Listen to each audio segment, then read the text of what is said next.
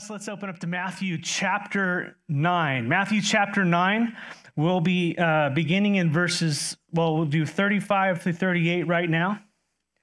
We study through the Bible verse by verse. And Matthew chapter 9, verse 35 through 38 says, "And Jesus went throughout all the cities and villages, teaching in their synagogues and proclaiming the gospel of the kingdom and healing every disease and every affliction. And when he saw the crowds, he had compassion for them because they were harassed and helpless like sheep without a shepherd. And then he said to his disciples, 'The harvest is plentiful, but the laborers are few. Therefore, pray earnestly to the Lord of the harvest to send out laborers into his harvest.'" Father, we come before you with your precious word in front of us. We pray that it wouldn't just be in front of us, but we'd have ears to hear and hearts to obey. And so, God, we pray that your spirit would do what you desire among your church this morning. Lord, there are many that are among us and around us, God, that are totally lost and out to lunch, and it's so easy to write them off, and we forget so quickly that we were once them.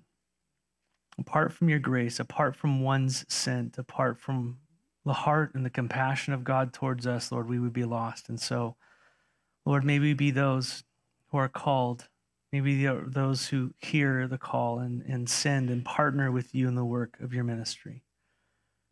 All by grace. And in the name of Jesus, we pray, amen. You know, as we get to the end of chapter 9 of Matthew's particularly in verse 35, Matthew's transitioning us from one flow of thought that he's been talking about for several chapters, the authority of Jesus Christ, both as a teacher and in his works. He's painting the picture like, hey, look at what Jesus is doing. He grabs 10 examples. He gives us the Sermon on the Mount, so we see his authority as the teacher of Israel. That's in Matthew's chapter 5 through 7. And then in chapters 8 and 9, he just demonstrates all his power as the miracle worker of Israel, the one that was prophesied about in the Old Testament. So Matthew's just basically from the end of chapter 4 all the way through chapter 9, he's saying, hey, this is the Messiah, and these are the proofs of all that in his teaching and what he did. And so in verse 35, he gives us this verse where it says that he's going around everywhere. He's doing all these miracles and he's delivering people. He's preaching. He's doing all this stuff. Well, that's the same verse he gave us back in chapter 4, verse, I think, 23.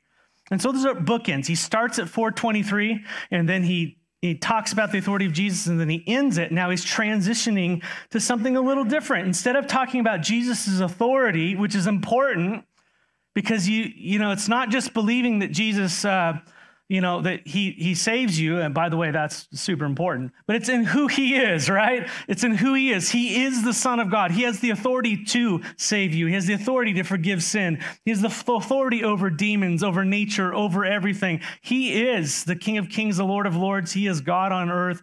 He's the Son of God, God the Son, and so forth, so on.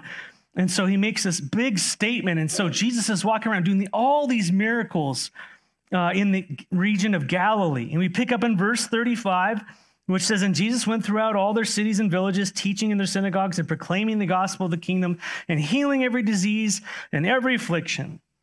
And again, we've seen Jesus' authority as he ministered here over the last few chapters. And now we see into the heart of God as he ministers.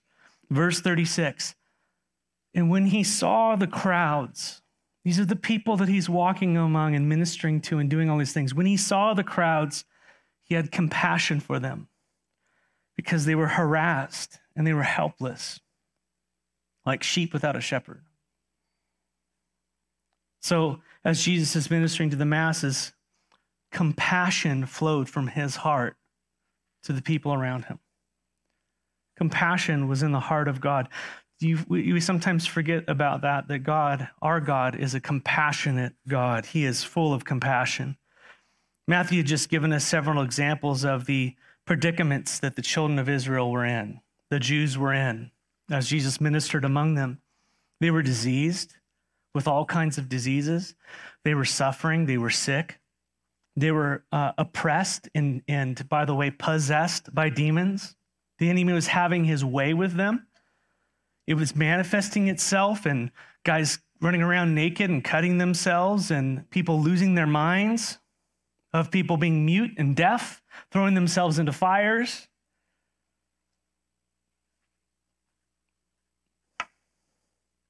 They were in sin, suffering because of their sin, paralyzed because of their sin. They were dying because of their sin, and so forth and so on. And Jesus, as he was among them, he looked at the spiritual and physical state of these people he was ministering to, and his reaction was that of compassion. We need to remember that God has a heart of compassion. Look around us these days. God has a heart of compassion. Amen? And that word compassion has the idea of being moved to the core of one's being with love and pity. You know, just being overwhelmed at the state of someone else's situation. You have a love and pity, and compassion is the word there. That word compassion is in several places in the New Testament. I'll just give you one good example that helps illustrate it. Remember the story of the prodigal son? That's Luke 15. And basically in Luke 15:20 is a great verse. It says that, and he rose and came to his father. This is after the prodigal son was away and had squandered all his inheritance and done all that stuff. He was out of his mind, and he finally looked up from the pig slop and said, you know what? I got to go back to my dad. And so he makes his way home. And it says he arose and came to his father, but while he was still a long way off, his father saw him and felt compassion. After he had done all those things, after he'd been far away, after he had squandered, you know, and ruined the family name and all that kind of stuff, he had compassion. And he ran and he embraced him and he kissed him. That's the compassion of God. Amen. Jesus had compassion for the people who were harassed and helpless. And the imagery that Jesus had in his compassion was them being like a sheep without a shepherd. That's an imagery that everybody in Israel would have understood there. A sheep without a shepherd. We know the role of a shepherd, right? Shepherd is to take care of sheep, right? You feed them, make sure they have food, right? That's important. Like if you forget to feed your sheep, that's not good. Like, I don't know what happens if you don't feed sheep, but I know what happens if you don't feed kids, right? So I mean, I feed my kids, but it doesn't take long before they want to eat, right? But, you know, the role of a shepherd is to tend, is to love and to tend and to feed and protect. That's general. There's a lot more. Love, tend, feed, protect. And this is kind of what the elders and I always try to think of. How do we manifest the love of God to the people of God? How do we tend? Are there practical things that need help within the body of Christ?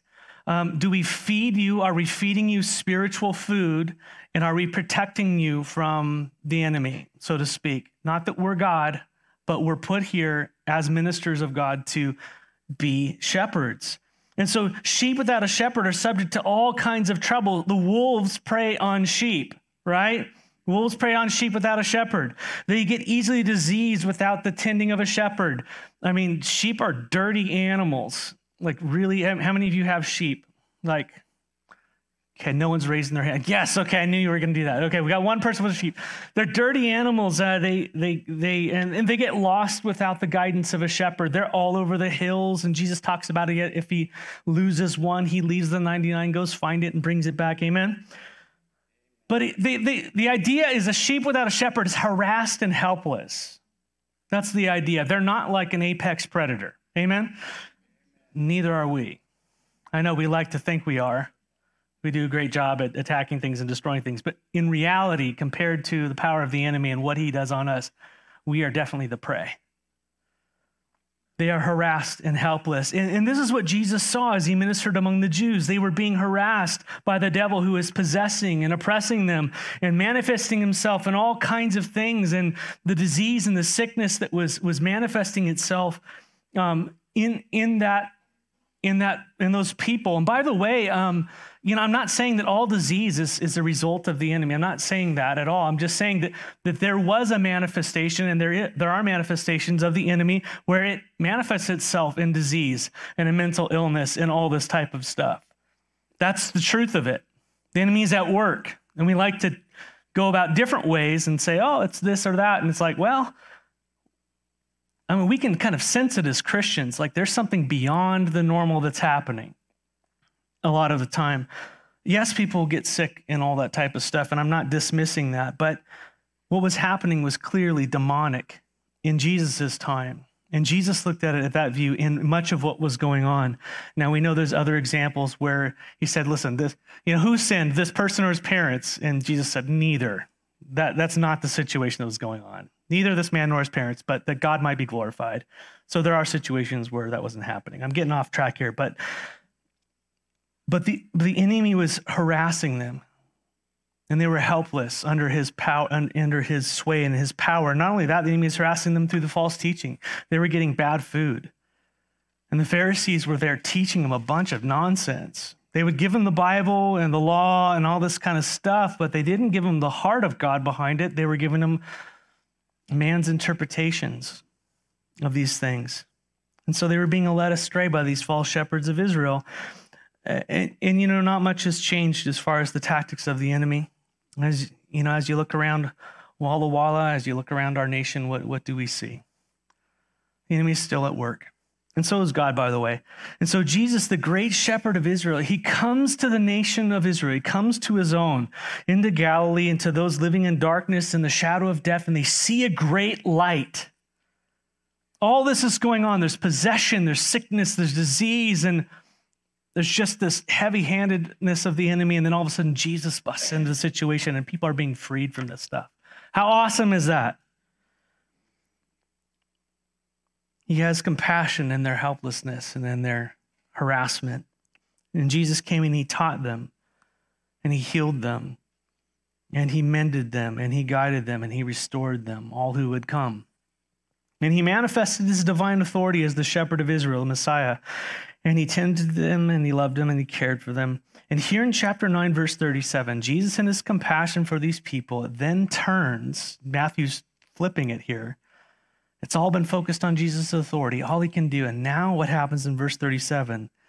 After all of this, it says, then he said to his disciples, the harvest is plentiful, but the laborers are few.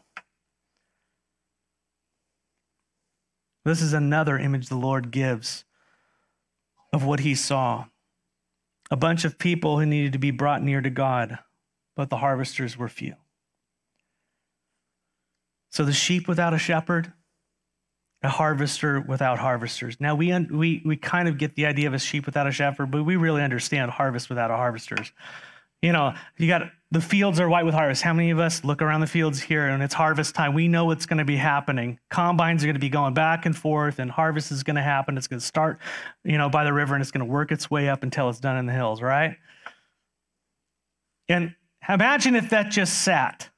You just saw one combine just going back and forth, and you're just looking at this going, man, this is not good. Like, that's not right. There needs to be some more people out there in the fields doing this. And this is what Jesus is saying. He's the one combine going back and forth. By the way, he's an awesome combine, right? He's the ultimate harvester. So don't get me wrong. But Jesus has this imagery he's trying to relay to his disciples. Look, there's sheep without a shepherd. Look, it's a harvest without harvesters. Do you see that? Do you see what's going on? Do you catch my heart, the heart of God, as he looks out into the people? Two ways of looking at the same thing. Sheep without a shepherd, a harvest without harvesters. It's people without spiritual guidance.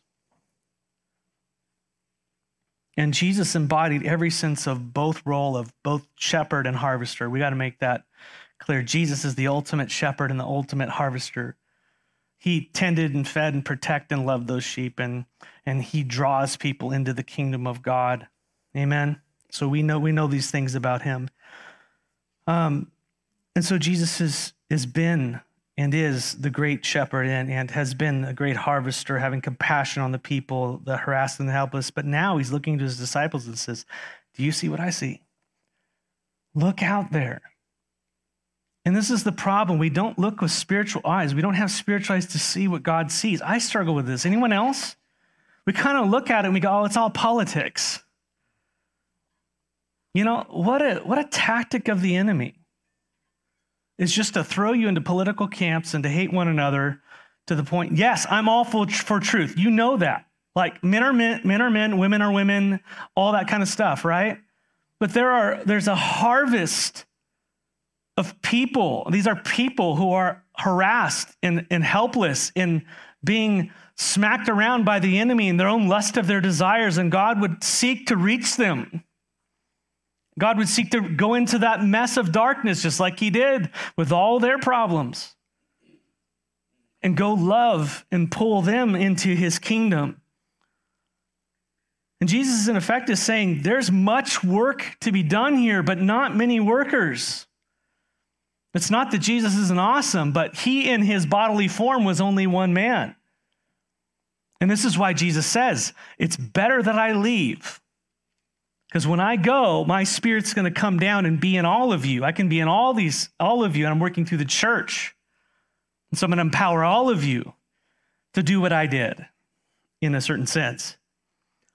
And so you see, Jesus was going to be leaving the field. He was going to be leaving the earth. He's going to be leaving the harvest when his work was accomplished. His work of redemption was accomplished. When his work of delegating his authority to his disciples was done, of building the church and so forth. But that work it was to be continued. It was to be continued through shepherds, to be continued through harvesters, who he would call and he would empower and he would send out when disciples send. And there was so much work to be done. And so what's Jesus' solution to the great need around us, to the great need there? What's the solution? ZipRecruiter. We've got to get a committee together. We've got to, organize our armies.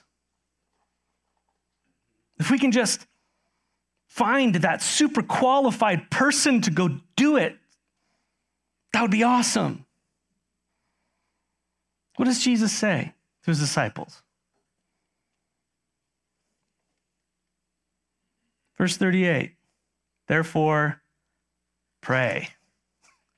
Oh, man, I want to pray. I want to get a committee together. I want to, do all these things that the world does. This isn't the way that God works. That's not the way he works in his kingdom. What does he say to you and me? About the needs in our life, about the great need around us, about what needs to happen in our church and all these types of other things, and wall to wall and the place around us. Pray. Pray. And how do we pray? Pray earnestly. Earnestly means wholeheartedly, heartfelt. It means sometimes that word is translated beseech or beg.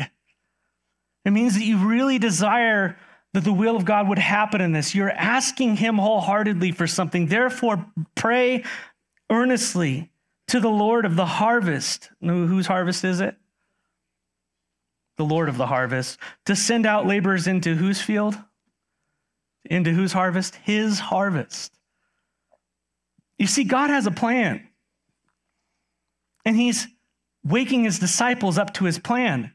And he's having them pray according to his will. And do you think when they pray according to his will, he's going to abandon them? No, they pray according to his will so that he might answer it, that they might go bear fruit and bring glory to God, John 15. This is the power of prayer, church. When we learn to pray according to his will, he answers and he gets glory, and we are empowered and excited in the midst of that. And so Jesus gathers disciples.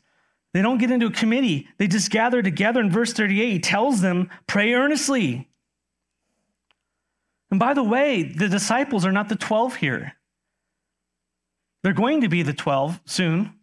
But this is just the group of people following Jesus at this point. Disciple, well, we'll get into that in a second. But they've been learning from him and seeing what's going on. And he calls them together as they're following him, watching him and seeing the need and seeing what's happening in people's lives. And they see the work that needs to be done. And he gathers them together and he says, pray earnestly, pray wholeheartedly to the Lord. Pray to the one who's in control of all of this. Pray to the Lord of the harvest.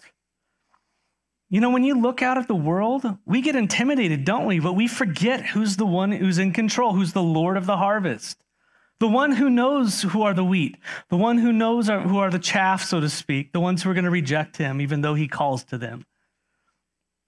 So pray to the Father. Pray that he would send out laborers into his harvest. And this is what Jesus was asking his disciples to do. Pray that God would send people into the lives of people to be shepherds and to minister and to be messengers and to be ambassadors. Pray for this. Do you think we should continue to do that? Has the need changed? Have there become less people on the earth?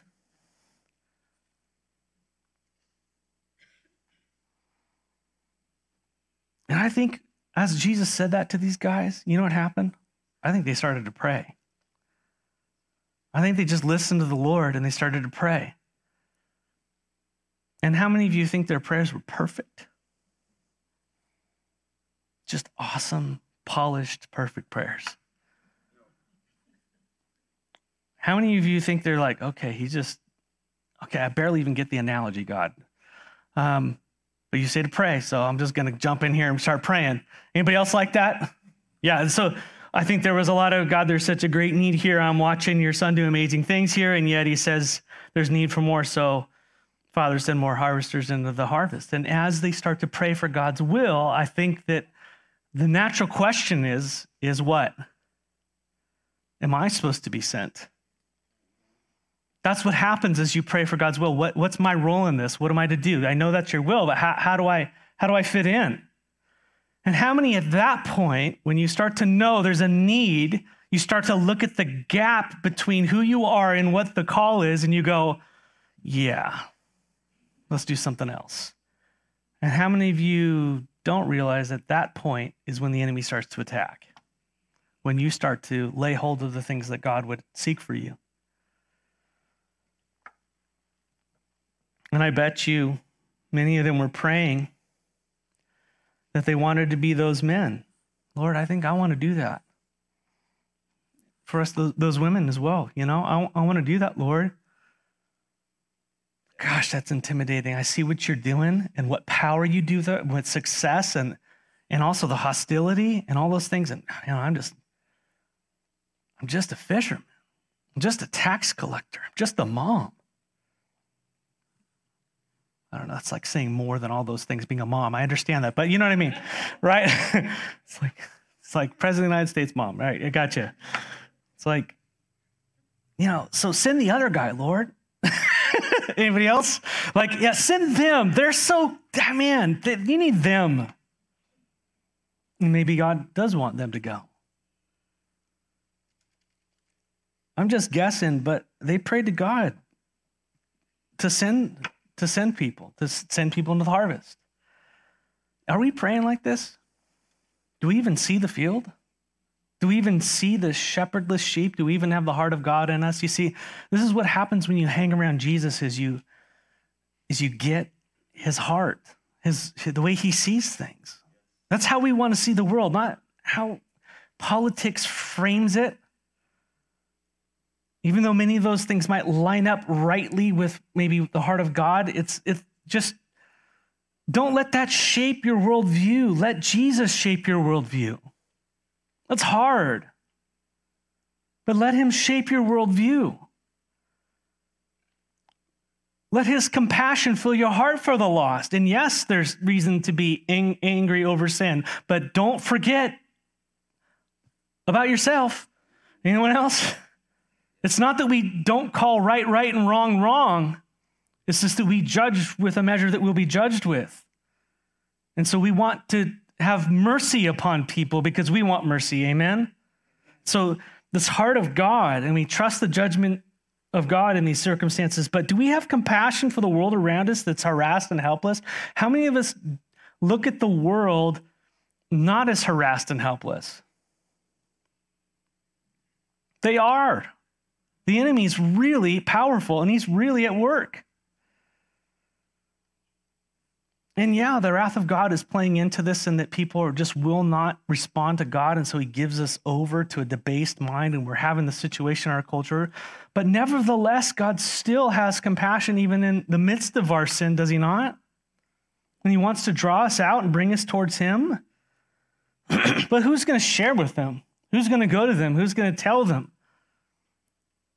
I know a lot of people are sick right now, but I mean, I'm not going to go to all of them, are you? No, someone else is, right? What's the plan? Who's the plan? Yeah, you're the plan. The church is the plan. You're the ones that God would desire to send out. Amen? But, do we have compassion for the world around us that is harassed and helpless? Or have we written off the sheep scattered everywhere? Or have we written off the harvest as unharvestable? Or it's too big or whatever. Or perhaps we've written ourselves off before we've even given God a chance to do a work in our lives. Oh, I can't talk like Pastor Matt, or Lord, I don't want to talk like Pastor Matt, or whatever it might be. You know what I mean? It's like, you're not called to what I'm called to. This is God picked me up and sent me here. You're called to something God's called you to. Amen?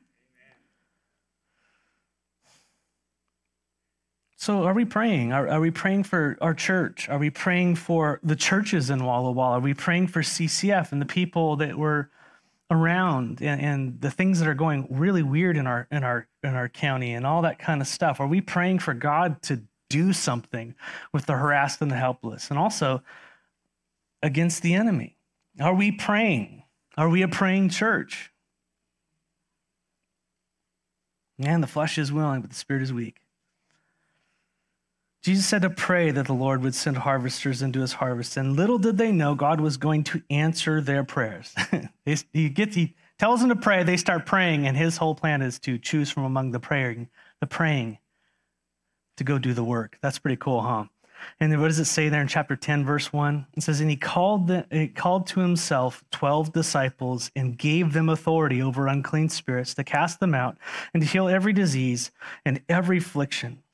You see, God's desire to send people to labor in his kingdom, and he desired that, and he showed them the need, and then he asked them to pray, right, for his will. And then as they pray, God called some of them who were praying. He put it on their heart, and not only put it on their heart, God actually met them and called them. It was an undeniable call in their life. They prayed, and Jesus called them to himself. The physical Jesus in the earth came to these guys, and they called them to himself. He drew out for himself. He set them apart for the work that he had called them to. This is awesome. And by the way, this is the pattern that we see in how God chooses people and calls people out maybe into special areas of ministry. I just want to say not only special, but I think probably common, but we see this in the New Testament over and over. Quick example of this is in the early church, Acts 1:24. It says, and they prayed. This is about replacing Judas, who had betrayed. And they prayed and said, you, Lord, know the hearts of all. Show which one of these two you have chosen to take the place of the ministry of the apostleship from Judas, which Judas turned aside to go in his own place. And they cast lots for them, and the lot fell to Matthias, and he was numbered with the 11 apostles. And so forget about the casting lots and all that stuff. I'm not going to do a Bible study on all that right now. They prayed, and God chose. He called them out. Again, Acts 13:2, while they were worshiping the Lord and fasting, the Holy Spirit said, set apart for me Barnabas and Saul for the work for which I have called them. Then after fasting and praying, they laid their hands on them and sent them out. What did they do?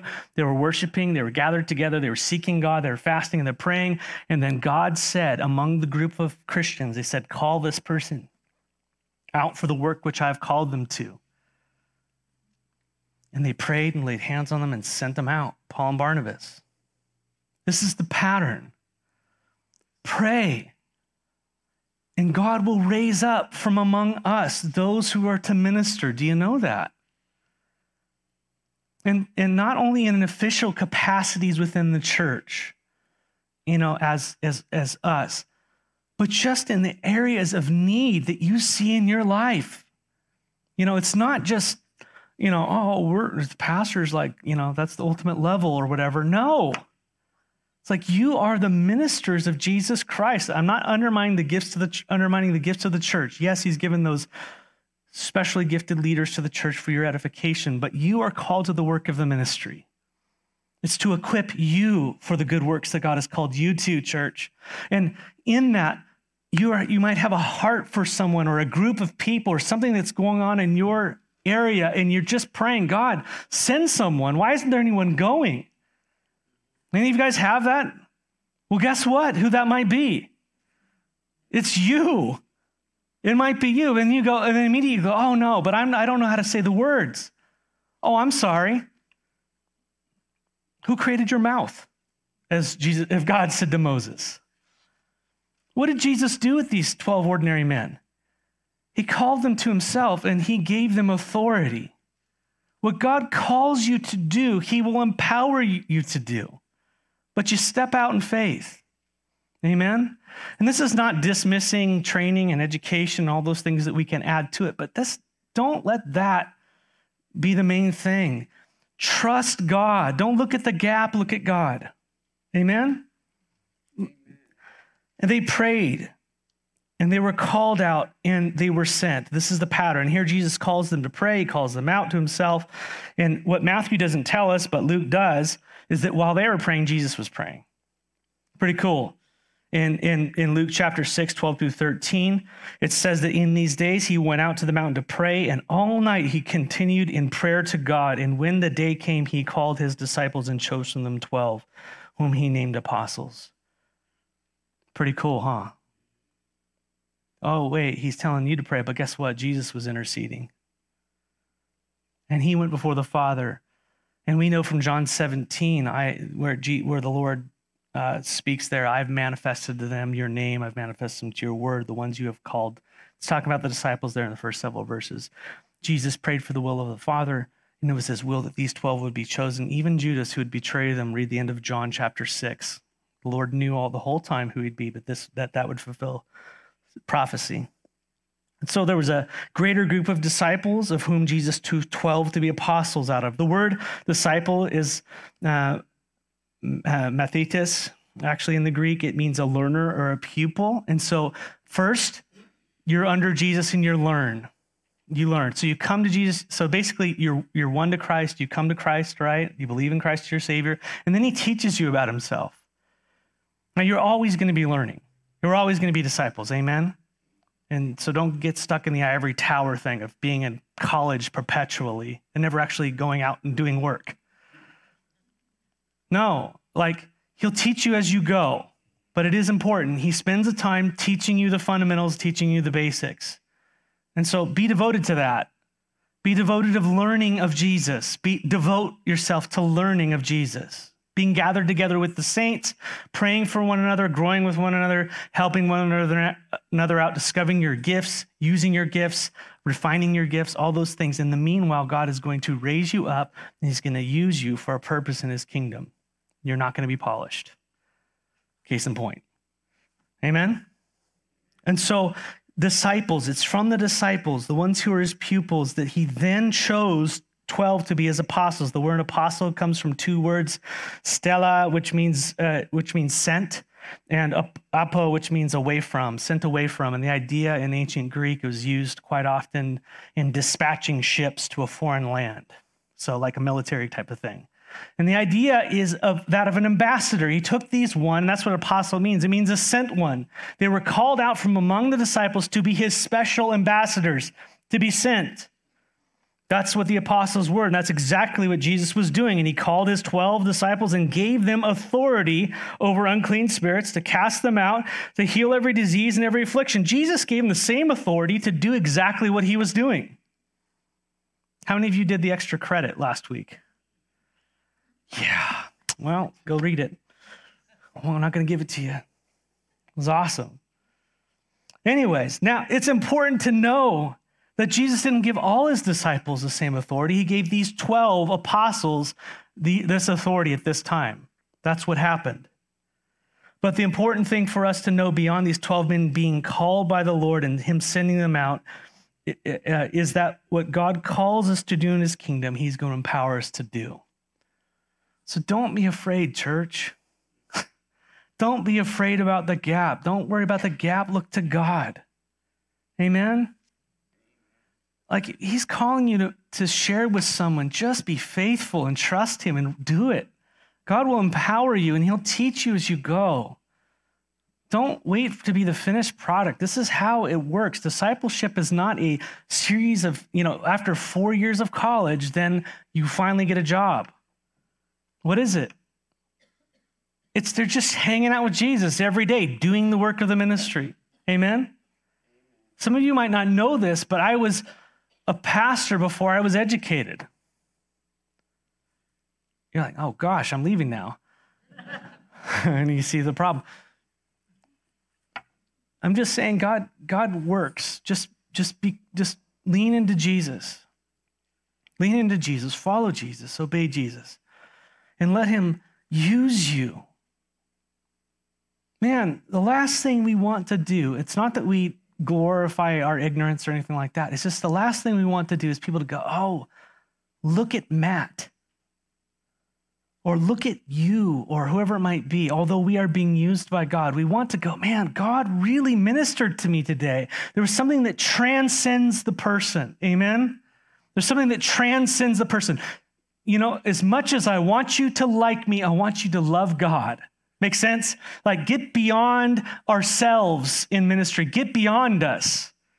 And stop being so concerned about how we feel and how people think of us and all this kind of stuff. And just be in love with the Lord and be used by him, and let him use the broken, empty vessel and let him fill you with himself and use you in spectacular ways. And people go, man, that must have been God, because it certainly wasn't you. Amen? Yes. All glory to him. So don't look at the gap, look to God. And then Matthew lists these men, by the way. The name of the 12 apostles are these. And verse 2, first Simon, who is called Peter, and Andrew, his brother, and then James, the son of Zebedee, and John, his brother. So 2 sets of brothers there. Then Philip and Bartholomew, then Thomas and Matthew, the tax collector, James, the son of Alphaeus, and Thaddeus, then Simon the Zealot, and Judas Iscariot, who betrayed him. And so we have the 12 apostles here, distinct from the other disciples there. Nevertheless, 12 ordinary men who became extraordinary because of Jesus Christ. Pretty amazing. And these are listed in all of the Gospels, always with Peter first, all 4 of the Gospels. Peter first, Judas last. This kind of works. Peter happened to be the spokesman for the apostles, and we know Peter. Right? And it's like, but nevertheless, it's like the people God uses. It's amazing.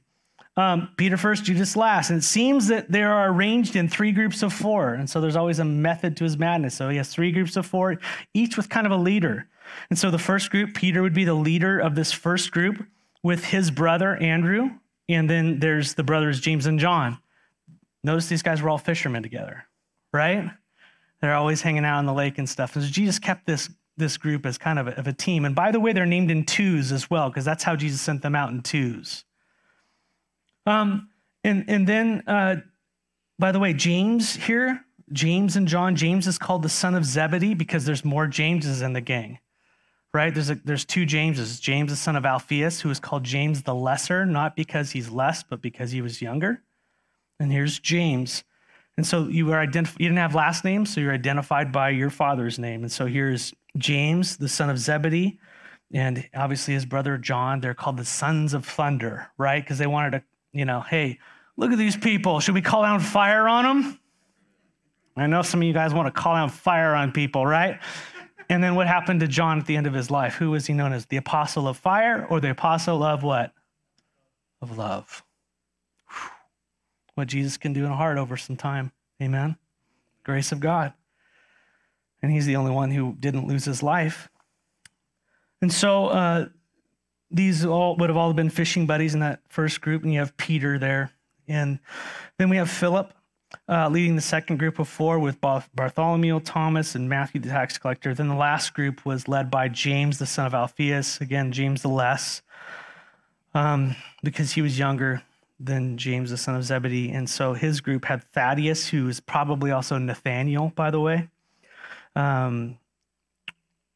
and then Simon the Zealot, and Judas Iscariot, who betrayed Jesus. And so a couple of books I would recommend for you to look at regarding these guys. One is called The Book of Martyrs by John Foxe, F-O-X-E, John Foxe. And he takes the early church history records of all the martyrs, how they were all killed. It was written quite a while ago, but yeah, you can probably download that for free is my guess. It's called Book of Martyrs by John Foxe, Johnfoxe. And I think, again, you can download that. Another one is 12 Ordinary Men by John MacArthur. I really like what he does, and it goes into here, and it just explains the qualities of these guys, of who God chooses and how he uses these guys, from fishermen to tax collectors to political zealots and all that type of stuff. And yet through these guys, he turns the world upside down. So Jesus chose these men to be apostles. He gives them his authority. They're going out and doing all this stuff. And now he's preparing to send them into the fields to gather the sheep and to minister to the sheep and to harvest the grain. Now in this next section, really, we're gonna pause in just a minute because we'll end today because it needs a lot of explanation because it's going to go into depth here about everything Jesus tells them as they go, and it's really good for us as we go out into the world and minister. But before we do that, I just want to kind of just show you these guys were called out, but almost all of them, except for John, they all died in their calling. They all died in their calling. And I want to read from Foxe's Book of Martyrs here, but Eusebius, the most important of the early church historians, I think, wrote his history of the early church in 8325.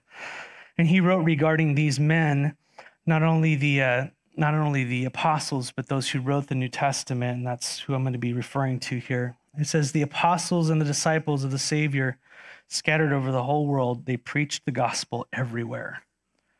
And so that's a few hundred years after, and they're able to look and see the impact of what these men did and started and how it took root in all over the world. And so listen to what it cost the apostles and also some of those who wrote and preached the gospels. Listen to what happened to them. This is out of Foxe's Book of Martyrs. Matthew suffered martyrdom in Ethiopia, killed by a sword wound. So that's the ministry in Africa there. Mark died in Alexandria, Egypt, after being dragged by horses through the street until he was dead. Mark, the guy who wrote the book of Mark, who I think got his information mostly from Mary, maybe Peter. Mark is often called Peter's gospel, but he was a young guy who ran away naked. Anyways, he died in Alexandria, Egypt, after being dragged by horses through the street until he was dead. Luke was hanged in Greece as a result of his tremendous preaching to the lost. John faced martyrdom when he was, this is conjecture here, but faced martyrdom when he was boiled in a huge basin of boiling oil during a wave of persecution in Rome. However, he was miraculously delivered from death. John was then sentenced to the mines on a prison of the island of Patmos, where he wrote the book of Revelation. And the apostle John was later freed and returned to serve as bishop of Edessa in modern Turkey. He died an old man, the only apostle to die peacefully. Jesus kind of prophesied about that. There's a little bit, you can read into church history there. Take it with a grain of salt. But James the Just, which is Jesus' half-brother, there's a lot of Jameses. This is James the Just. This is the author of James. So after Jesus rose from the dead, his brothers came to the Lord, both Jude and James. So these are not the James the Greater, James the Less in the Apostles is a different group. He was the leader of the church in Jerusalem, and he was thrown over 100 feet down from the southeast pinnacle of the temple when he refused to deny his faith in Christ. And when they discovered that he survived the fall, his enemies beat James to death with a fuller's club. This was the same pinnacle where Satan had taken Jesus during the temptation. James the Greater, the son of Zebedee, this is John's brother, was a fisherman by trade when Jesus called him to a lifetime ministry. And as a strong leader of the church, James was ultimately beheaded at Jerusalem. The Roman officer who guarded James watched, amazed as James defended his faith at his trial. Later, the officer walked beside James to the place of crucifixion. Of execution, overcome by conviction, he declared his new faith to the judge and knelt beside James to accept being beheaded as a Christian. Bartholomew, also known as Nathaniel, was a missionary to Asia. He witnessed to our Lord in the present-day Turkey. Bartholomew was martyred for his preaching in Armenia and was flayed to death by a whip. Andrew was crucified on an X-shaped cross in Patras, Greece. After being whipped severely by 7 soldiers, they tied his body to a cross with cords to prolong his agony. His followers reported that when he was led towards the cross, Andrew saluted it with these words. He says, I have long desired and expected this happy hour. The cross has been consecrated by the body of Christ hanging on it, and he continued to preach to his tormentors for 2 days until he died. The Apostle Thomas was stabbed with a spear in India during one of the missionary trips to establish the church in the subcontinent. I find it very interesting that Thomas, who was the doubter, went the furthest. It's just a weird how God works.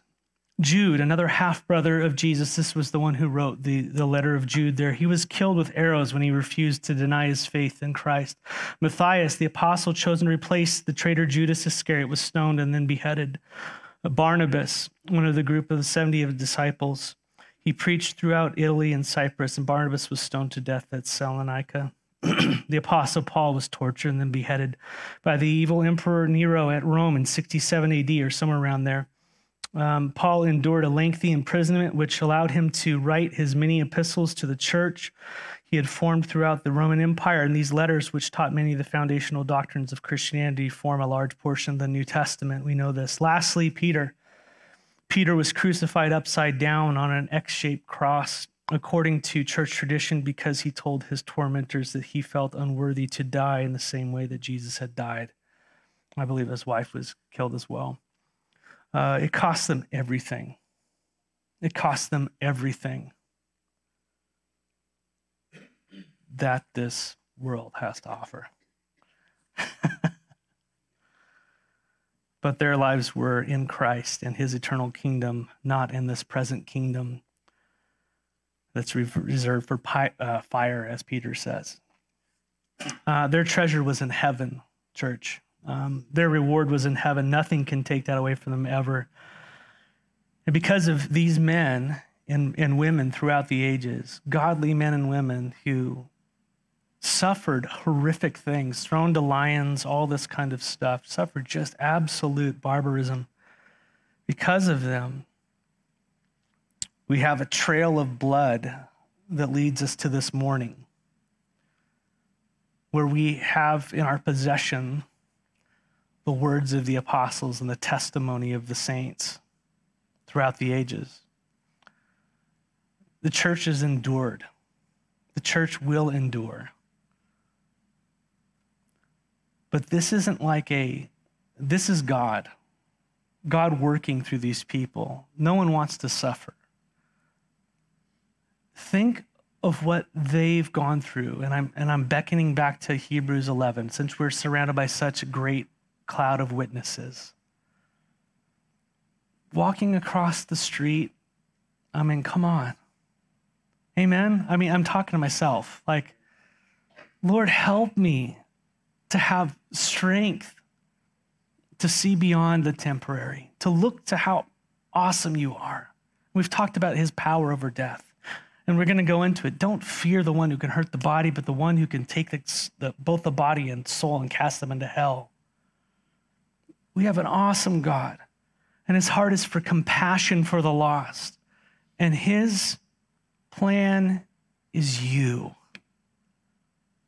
Amen? You, and all your imperfections and all your weaknesses and all the things that need to get fixed, and me. Amen? The only reason why I'm here is because God decided to pick some drug, lawless young guy out of the world and say, follow me.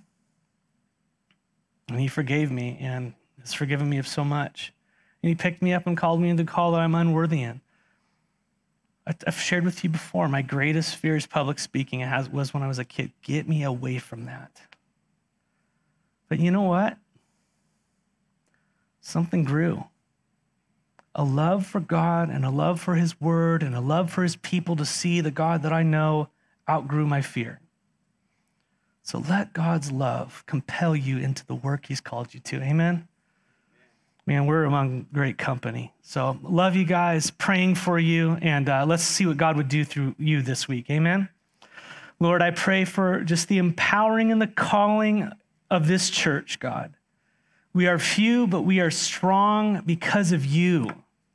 And so, Lord, fill us with your Spirit, God. Empower us and equip us for the moment that you've called us to, God. And help us to band together and not be alone, but to gather together with a group of 4 and pray with one another and then go attack and love people with the love of the Lord. And so, God, do mighty things through us this week. Without you, we can do nothing, but we can do all things through Christ who strengthens us. And so, Lord, the field is before us. The sheep are out there scattered on the hills. Give us your heart and empower us to do your call. In the name of Jesus, amen. Lord bless you guys. Have a wonderful week in the Lord. Amen.